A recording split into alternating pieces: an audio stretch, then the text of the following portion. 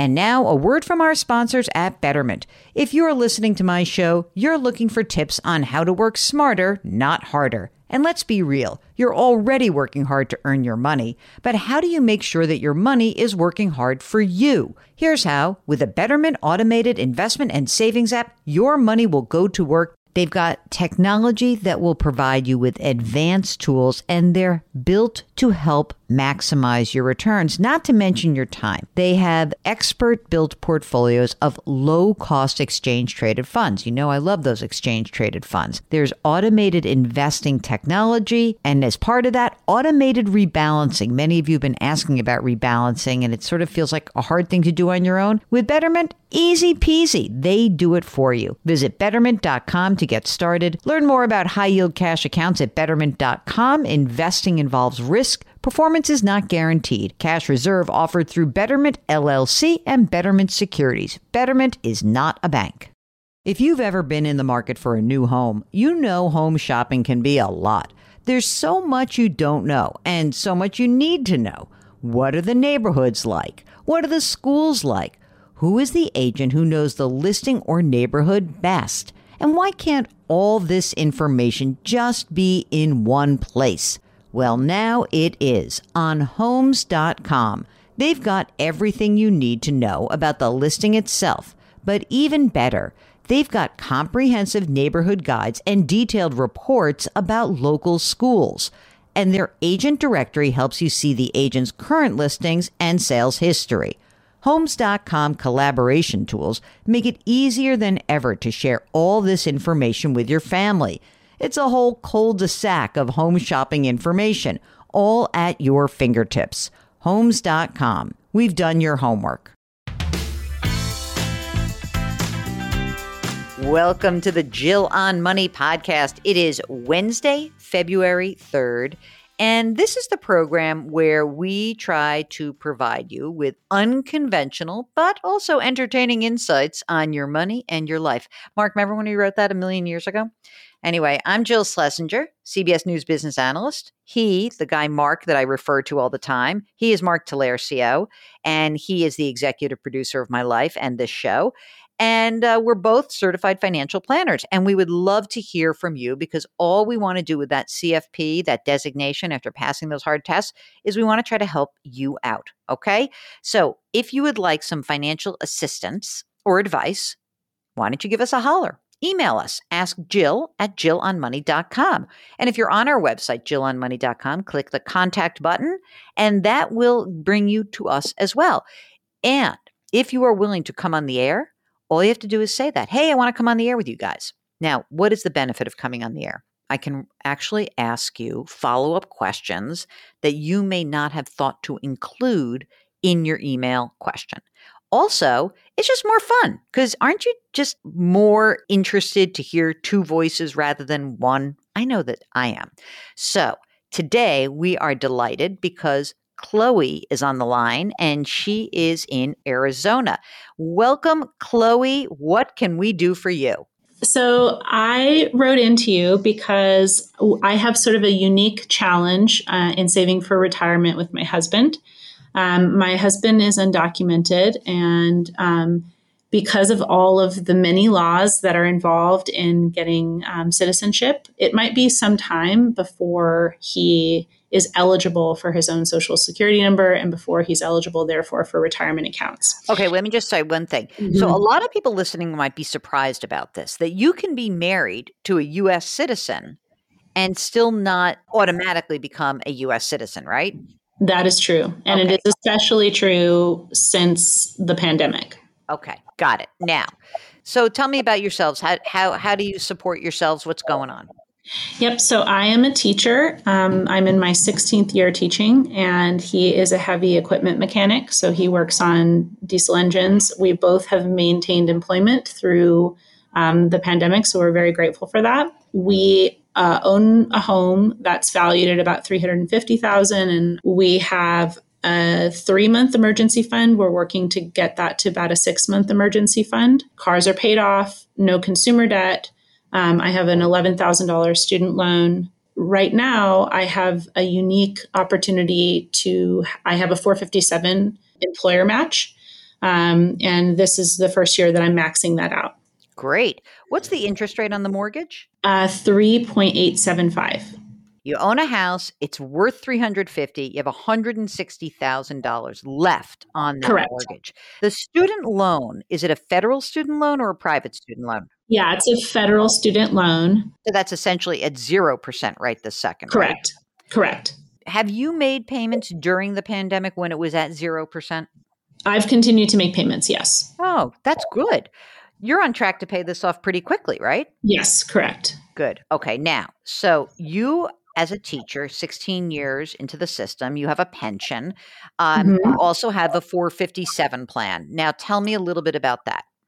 So the 457 plan is there's a $1,200 match from my employer. And because I realized that my husband won't be able to open up his own IRA for an undefined period of time, I am thinking of the 457 as retirement for us both.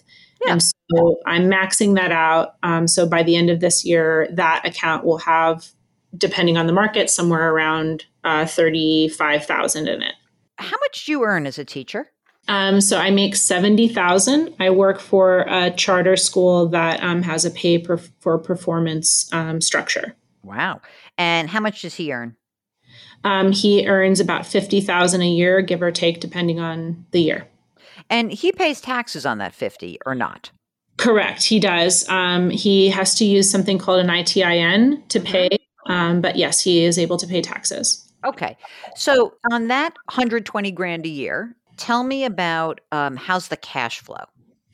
So the cash flow month to month, we're meeting all of our expenses, mortgage, utilities, all that stuff. And we are able to save somewhere between the picture has changed since I started making these big contributions to the 457. So I'd say now we have about $1,500 to $2,000 a month to save. Wow, that's awesome. Okay, this is great. You're doing great. Okay. Thanks. You're really doing great. So breathe. You're doing great. You know, I'd like your emergency reserve fund to be a little bit closer to your 6-month target of emergency, right? So let's say that that's good. Okay. Now, what else is invested? You've got the 457 plan. You've got the emergency reserve. Do you have any other accounts that are out there floating around? So I worked in another state. I have another pension where I invested. About 30. I know it's kind of tricky. I'm not sure what to do with that money. So it's 13,000. And so I'm not sure whether I should roll that over into a traditional IRA or if I leave it there because it will be a pension when I reach retirement age. Is there any chance you would move back to that state? No chance. No, wow. This wasn't so great. I mean, look, it's $13,000. I know what state it is, but I'm not going to out you because I want to be clear about that.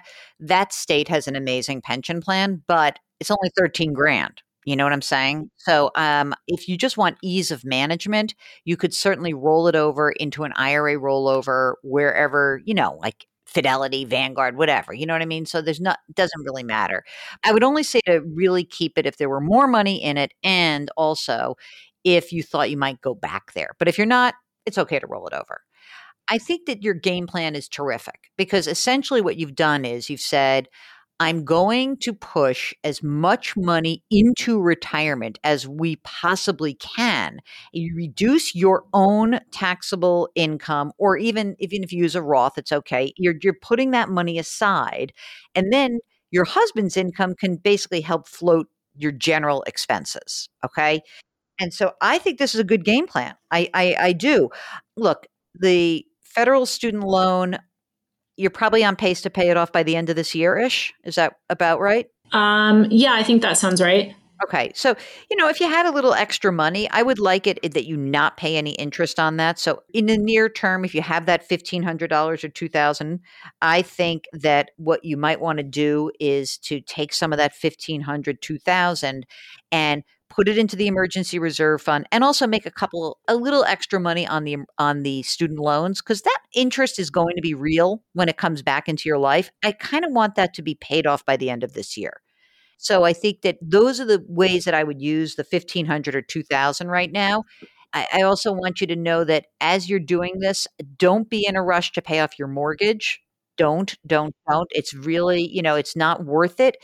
And the other aspects of your financial life are going to come into clearer focus, obviously, as time moves on. And if he is able to gain citizenship and you can do that, then we can start talking about like what are his options for creating a retirement fund. And you can do more of that. So I think it sounds good to me. It sounds like you're doing exactly what you should be doing.